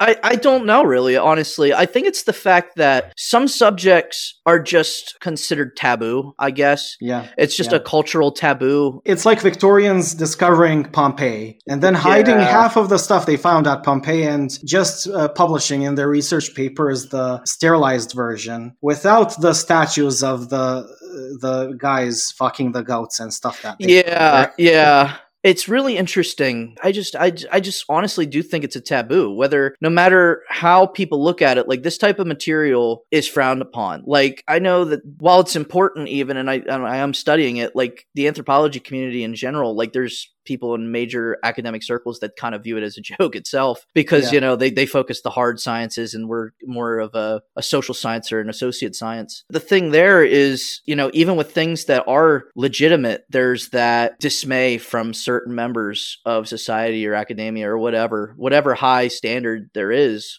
or whatever standard in general. And there's always that level of things like that. And with the Fortean and the paranormal in general, it's always going to be fringe or taboo. Yeah. And like, even if we go in the realm of, let's say, cryptozoology, let's say we find a Bigfoot, a Mothman, a Nessie, whatever. It's snatched away. I already said that in many podcasts. Yeah, it's snatched away by the mainstream science community. I mean, and then it's like, and even though like cryptozoologists will point out, the mountain gorilla, the Komodo dragon, the okapi, but they erased all the legends, and now it's just a creature that's cataloged with a beginning and last name in Latin. Yeah, and that's kind of the one thing I will give with cryptozoology, especially, is that they do, whenever they write about subjects like that, they do include the legends still too. And they're like, oh, we heard legends of this, half man that was in the jungles of Africa and it was taking women, and doing this and that. And then, here it's the mountain gorilla. Or, we heard about dragons on this island and that they killing boars and things like that, So they do. To be honest, they were probably killing the hobbits that were living there, Homo floresiensis. Oh my God. Yeah, see, that's something that... There was the Megalania, I think, there. Well, the Megalania, that was mainland Australia, if I remember correctly. That one, that's the island of Komodo is in that kind of area. Mainland Australia is where I believe they found all the fossils. It could be that the Megalania was existing on these islands as well. It's just that we did not find fossils of them. That's true. It's really interesting because we don't really like. There's also tales of Native Americans in like the Yukon territories and so on and so forth, seeing mammoths, and how like there's legends and lore of them going way beyond when they should have stopped seeing them and things like that. And I'm always interested in encounters like that because I know that there was an island specifically where it was like the last one died out, like the last population of them died out relatively. Yes, I know. So, but it's interesting that these stories, even if they're not having, whether it's a relic population or whether they're actually having these cultural stories being passed down, that it's still there in their culture. So that's really interesting. So back to Serbian Mothman. Oh yeah, no. Just to wrap up this case, I'm very satisfied with our discussion, and I don't care what anybody thinks. Me too. Oh man, so. The prevailing theory was that this was a government agent, and the police intervened because this one lady, Zorka Milutinovic, she stated that when she was exiting a store and walking back to her house, before her appeared a black, man-like figure with a concealed face, long hair, and a long beard. And he had his arms outstretched and was lunging at her. And she tried to defend herself with her umbrella, and then he just passed by her and went off into the distance. She said that he was flying towards a nearby hill called Kik, where most of the other witnesses were saying the figure they saw in the sky was also flying towards. So the police intervened because, the lady was attacked by something. Yeah. And what the police found in their investigation of this whole incident, you have hundreds of eyewitnesses, you have a lady being attacked, you have the couple who saw this flying man the night before. They found that this attack on the lady called Zorka, she was attacked by just a regular guy who was not from the town. He just visited the town for the weekend, and in all this mass hysteria, basically he wanted to prank the lady and have some fun. Oh my God. So yeah, that's how people act in instances of mass hysteria. Oh yeah. They also found that somebody released a helium balloon that very same day and stated that what the whole town saw that Tuesday was the helium balloon that was released. As for the prior night, the sighting by the couple, they said that it was probably a remote-controlled doll or a mannequin, which we didn't have drones back then. It was 2005. Yeah. Barely Westerners have drones now, have the money for that. Imagine 2005 Serbia, a small town where people are poor. Yeah, I mean, drones are a little bit more available, at least over here. Yeah, and just imagine like how much they are muddying up UFO investigation or flying humanoids. Yeah, no, they are. I had a guy who said that he was seeing UFOs in his field for like 5 days. So I went over the one night and I'm like, dude, that's a drone. Yeah, It was the neighbor kid basically playing around. And I'm like, no, dude, that's a drone. The lights, but the thing is that from where he was looking, all he saw was the lights. And as I got closer to it, it's a drone. I mean, it's very hard now to even research UFOs as potential alien craft because now you have more possibilities of it being something mundane. And maybe a hoax. It's very easy to hoax UFOs nowadays. It's very easy to hoax flying humanoids. Oh, yeah. You can attach a mannequin to a drone, or you can clump up balloons in the form of a human and just set it off in the sky. And that's probably what happened in Lubovia. Oh, yeah. Well, the one thing about the balloon thing that kind of interests me, and I kind of commented a little bit on it in the article, was did they ever determine like the wind pattern that day? Like, I know... we don't have very intricate records of that stuff nowadays because it was like long ago in history. For us, it's long ago because we did not have the internet infrastructure at that time to keep catalogs of this. Yeah, but my thought of it is that, with a lot of cases of mass hysteria and cases of monsters and cryptids and things like that, whenever there's a big outbreak of sightings and the police are involved, they want to usually like shut it down as quickly as possible. So there might have been a balloon released that day, and it more certainly was, but was it even in like the same area, or did they just be like, well, here's the culprit, here's the balloon? Unfortunately, we don't know. Just for context, like even when killers here are arrested for murders, the media only prints out their initials. Really? Yeah, our government does not expose criminals and their identities, unlike Western media. Okay. So even if they found somebody, they would not put out their name. Huh. It's just how the culture works here. Like, we are very similar to Russians. I know that's a controversial thing to say now with what's happening in the world, but it's the truth. We are both Slavs. Okay. We are both Orthodox Christians, and a lot of our ideologies are essentially derivatives of Russian ideology because we were also communists. Okay. Until recently. Okay. Yeah, that's definitely different than what we do it here. When it comes to there's sort of like this thing where they call journalistic integrity, where they're like, oh, well, we're going to reveal the truth about everything, and that includes, if it means outing somebody, we will. Even though, like at the same time, then you'll have like people that claim journalistic integrity, and then they run like the tabloids and things like that too. So they'll make up a fake story and use a real person's name. And in your article on this case, you do mention yellow journalism a lot. I do, because it's something that I run into, especially with a lot of older cases. Like, it's something you always have to entertain, is when all the information that you're getting is coming from either sources that are allegedly emailed, like some websites do, or if you are getting sources that are just straight coming from the newspaper, you have to take that newspaper account at basically as that, because if there's nothing else to go with it, that's all you have. So you have to entertain that notion that there's always the possibility that they're using it to sell a paper or to fill up space or to, like an April Fool's joke, since that was the other day. And of course you can't believe anything on that day, so you have that. And it's something that you actually, when I see a case like that, that's it. All I have is newspaper sources. I mean, I can speculate all day about this type of stuff, but I still have to entertain that notion that there's always that chance that this was something made to sell papers. Yeah.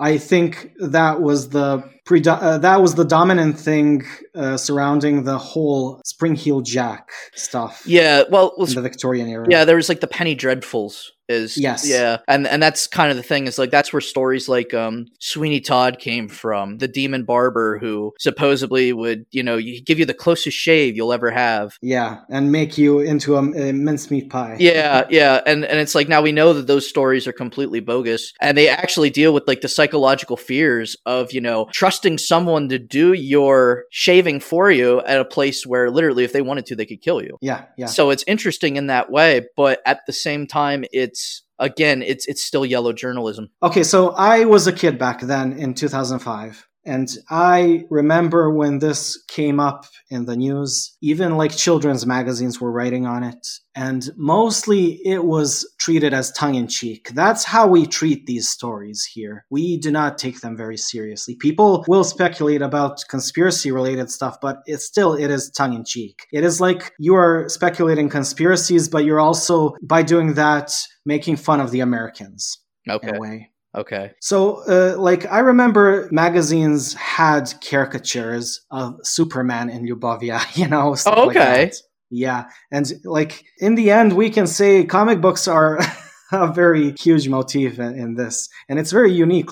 You don't stumble upon 14 phenomena that can be attributed to the icon of a superhero. Usually, yeah. I mean, there's a few cases of people actually reporting seeing comic book characters or Disney characters actually in real life, but it's, again, those emailed in reports, so nothing actually investigated. And I mean, that shows just how huge of a difference there is between cultures, because in America, somebody sees a flying humanoid, they'd attribute it to a Mothman nowadays, but in old times they'd say it is a demon, something like that. It's an alien. Mm-hmm. But here people say, oh, that's just Superman, or oh, that's just an American agent, they're pestering us again. Yeah. And then they make caricatures of this and laugh their asses off and don't treat it at all seriously. The only people treating it seriously are the people from the government. And even the former deputy prime minister of the government of Serbia, Miodrag Isakov, who was the ambassador for Serbia in Israel even. Okay. He made a statement that this was all a ploy by the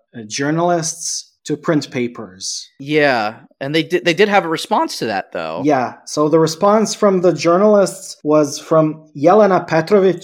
She was the editor of Blitz Correspondence. Blitz was the newspaper that originally printed this article. And I think, from what I remember, she stated, we have integrity, and the person who wrote this article is one of our most professional colleagues. We have been reached out by many news agencies, some of them even from Germany, regarding this case. People have seen something, and it needs to be addressed. Mm-hmm. The police stated that it was a hoax. It was attributed to a balloon and a remote control flying mannequin.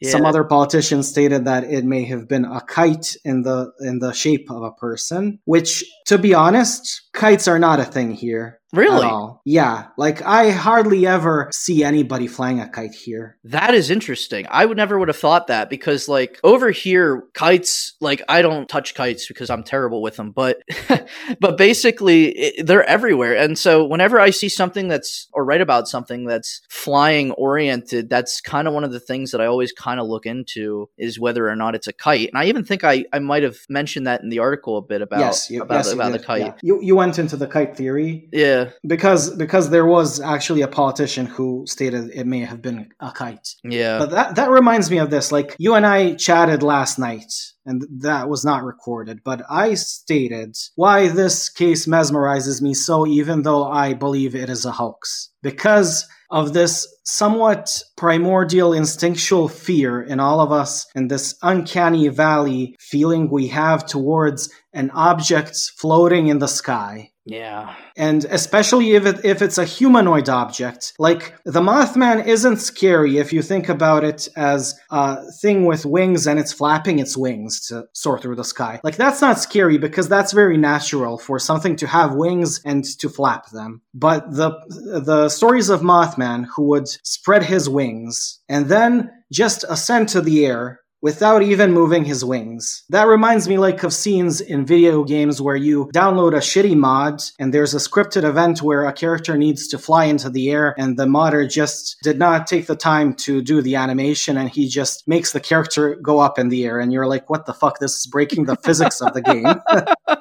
So in a way, when you witness these things, they're so unnerving, because it is like they are breaking what we know to be reality. It is playing with our senses, and it is unnerving on an instinctual level because our bodies have grown accustomed to living within the confines of physical law. And then you see something very easily just breaking everything you know about physics. Yeah, that's kind of like I have that same primordial fear with things in the ocean. Even with like things that I know that are supposed to be there. Like I do not swim, I do not get in the water because you are accustomed to the ground being beneath you and nothing can come up from under the ground. Yeah. But here in the water, you are suspended in a medium where there is no up and down anymore. Yeah. Like, things can be completely below you. It's sort of like, and just the idea, especially of something, you know, like with water, you know, it's something coming up and like grabbing you, you know, or, you know, just not even being aware of something being there. And I think with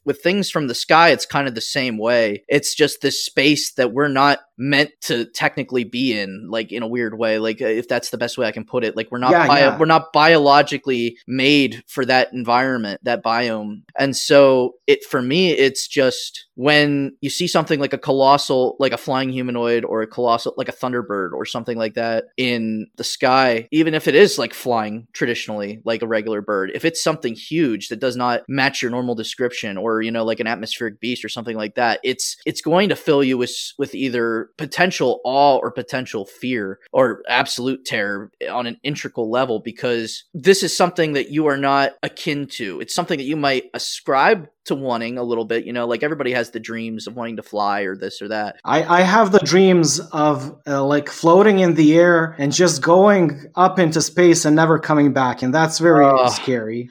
It's like if you're flying a kite, would just suck. Yeah, if you're flying a kite, like the tether is what's keeping the kite grounded to reality, the reality of terrestrial life. But let's say you snap that tether and the kite just goes off into nothingness. Isn't that very scary? A very scary idea. And imagine you're the kite.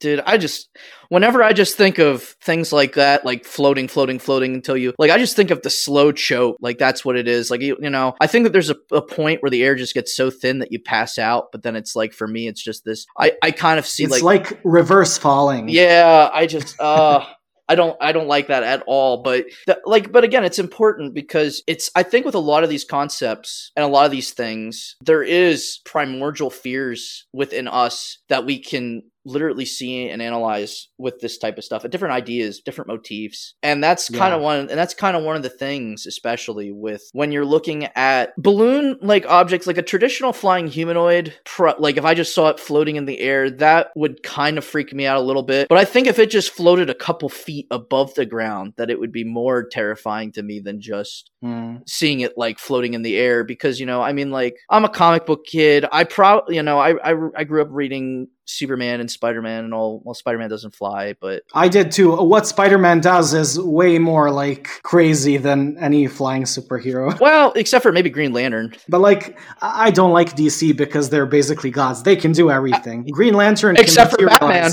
Except for Batman. Green Lantern can materialize anything he imagines. He is the most ultimate tulpamancer. Oh yeah, but that's what's so cool about him. That's what makes him not very unnerving and scary. Because he breaks reality, but Spider-Man is grounded in reality because Marvel is more grounded in reality. So you can feel the visceral, anxiety of him just swinging between buildings. Yeah. And dodging them. Yeah, and that's also probably why I like Spider-Man much more. Yeah. in general. It resonates with us more. Yeah, that and the villains. I mean, you're a fan of animals, and every villain he has is an animal.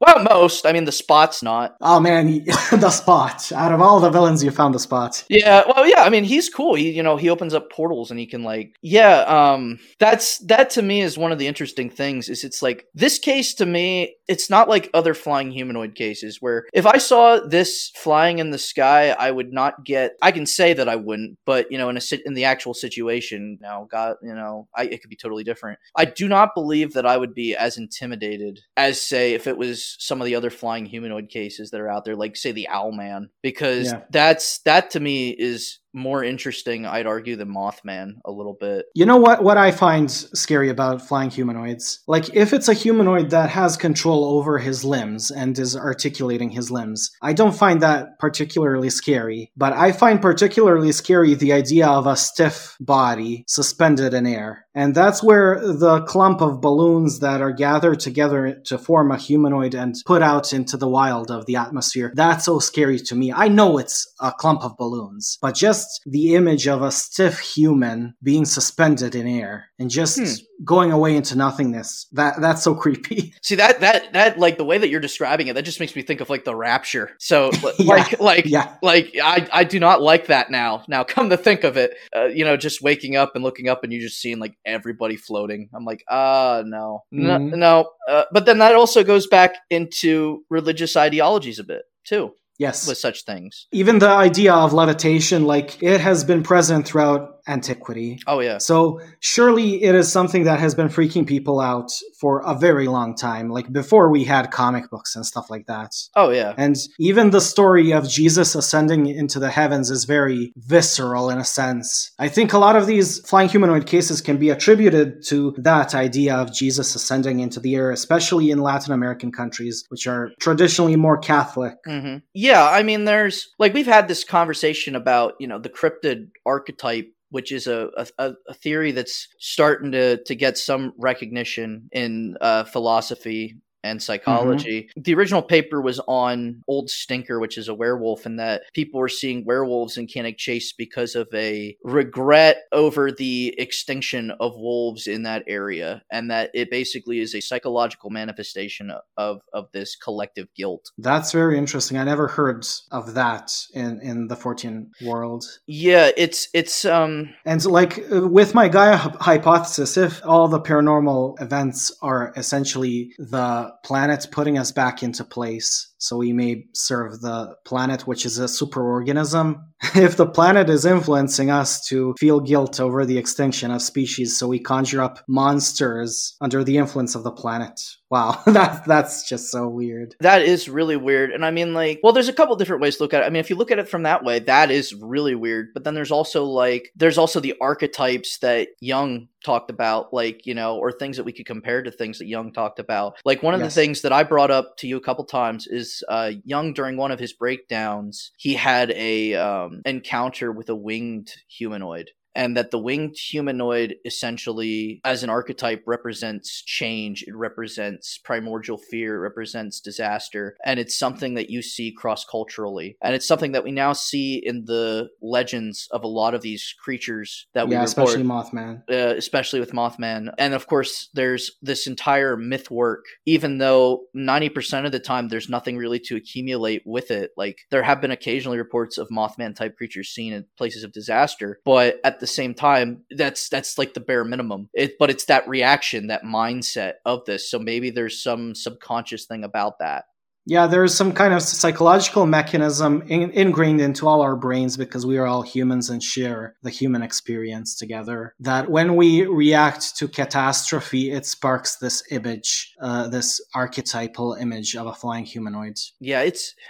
like, our emotional reaction is somehow tied to an archetypal image that is ingrained in the social unconsciousness. Yeah, and that's kind of just one of the possibilities. And it's interesting to note because, like I said, I mean, it's cross-culturally. It's when you look at old winged deities like Pazuzu, an Egyptian, he was Egyptian or Babylonian, one of the two. You haven't been watching The Exorcist a lot, huh? I actually have a Pazuzu statue in my room for my collection. But of 14 subjects, but it's kind of one of those, and I hate to say it because I love that movie, but the idea is that it was an entity that essentially was something that always symbolized death, destruction. It was a god of the winds. It did all these things. It had 4 wings. It's one of those archetypes, and a lot of people, have pointed it out in comparison to things like Mothman. Another thing is Camazotz, the giant Mexican god death bat. It's essentially this. It was worshipped by a cult, or it's not a cult, a sect of the Mayans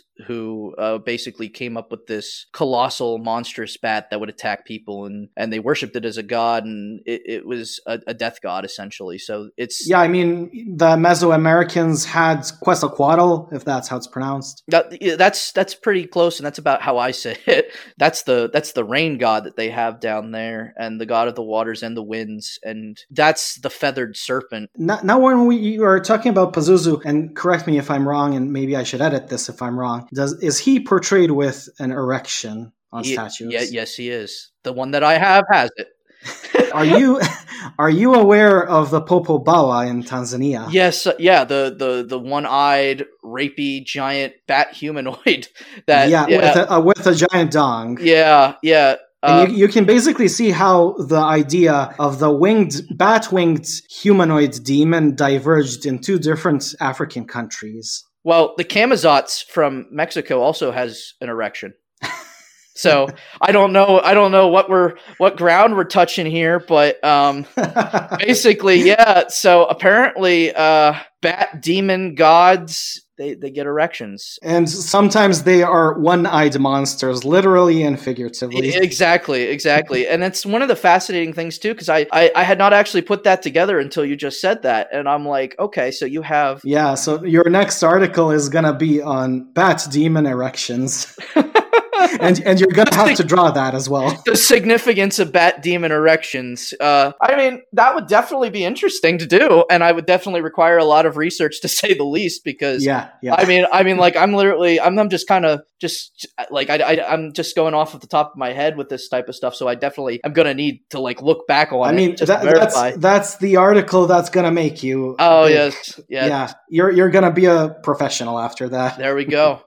Everything you wanted to know. So we're wrapping up with bat demon erections here. All right. Cole, can you plug your stuff and tell the people where they can find you and expect your article on bat demon erections? Okay. You can find me at the New World Explorer Society.blogspot.com site. That's where I post all my articles. I also am on Instagram. You can find me there, just Cole Harold Researcher. And you can also find me on Facebook at the New World Explorer Society Facebook page. And I tend to post things to a little bit of both. Not so much on Instagram, just because mostly that's for like sketches and things like that and regarding to articles. But with the other two, that's where most of the articles and research show up. So yeah. And all of these links will be in my episode description. I highly suggest anybody interested to go read all of the articles they can, because Cole recently did his 100th article, if I'm not mistaken. Yeah, I did on the Pittsburgh Mothman, to keep with the theme. So yeah, I wanted to go with I had just actually got the last Stan Gordon book, and I came across more information on it, and it was a full additional 5 pages. And I'm like, well,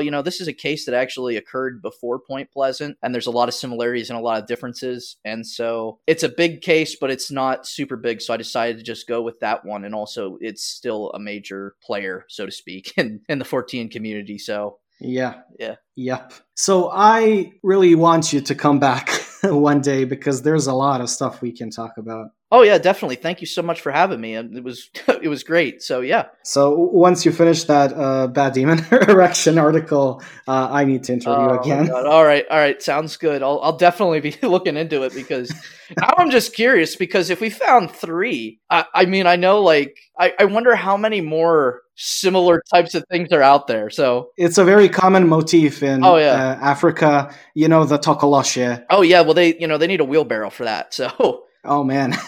like that's one of the big things. Like, it's always described as extra normally large, and it's just like there's no feasible way if this was even like a living thing. Yeah, I saw an image the other day of somebody in some gathering in South Africa dressed as a Tokoloshe. So he's a black guy doing blackface. Okay. Really? Yeah, and with horns, and he has blood coming out of his mouth, but he attached a giant fake penis to himself and walked around in the public.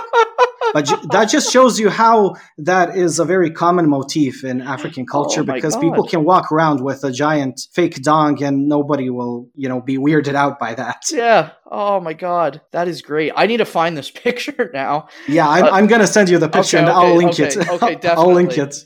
Definitely, Yeah. because that's funny. And also, again, also, aside from it just being like funny, but it's also really interesting because, again, like, I mean, you could look at it, as the importance from an anthropological perspective of, the importance of masculinity or the importance of reproduction or whatever. But it's it's just with these things specifically, it's so bizarre. So bizarre. And, some kind of phallic horror imagery because it's tied to monsters, and all these monsters have giant penises. Yeah, well, I mean, there are people that are into that, so I mean, we could talk all day. You know that some kind of London society wrote an article on the Popo Bawa explaining what mass hysteria was going on in Tanzania, and they actually wrote down that one witness stated that he likes being visited by the Popo Bawa because usually he'd have to pay to have that happen to him.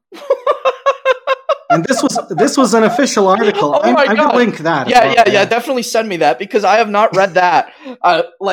I know a decent amount about the Popo Bawa, but I mean, at the same time, it's like there's always things that slip through the cracks. So my God, that's great. Like, so we're ending this episode on that note about giant dongs, and this is a very giant dong of an episode. I'm gonna have fun editing this. Yeah. Oh man. So, guys, now onto the plugs and reading recommendations. And no, I am not sponsored. This is just me. Well, am I sponsored by Cole? If I had him as a guest?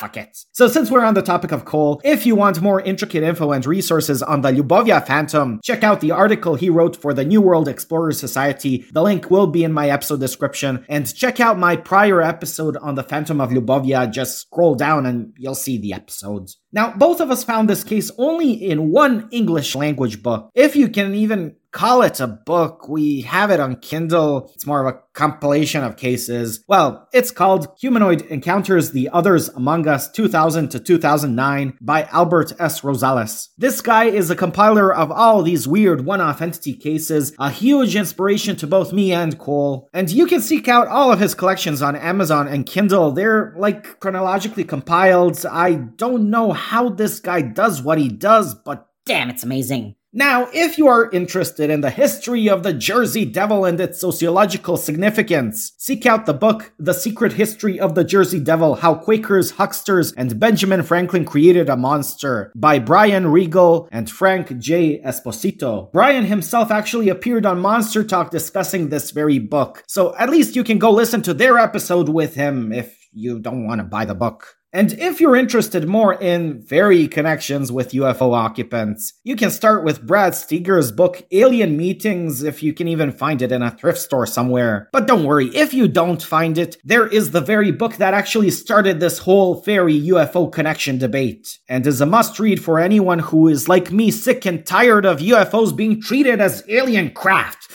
The book was written by respected ufologist Jacques Vallée, who actually worked with J. Allen Hynek, so you know the guy knows his shit. And it's titled Passport to Magonia: From Folklore to Flying Saucers. Just read it. Even if you are a proponent of the extraterrestrial hypothesis, just stop ignoring the fact that fairies are reported all over the world with lights in the sky and they abduct people.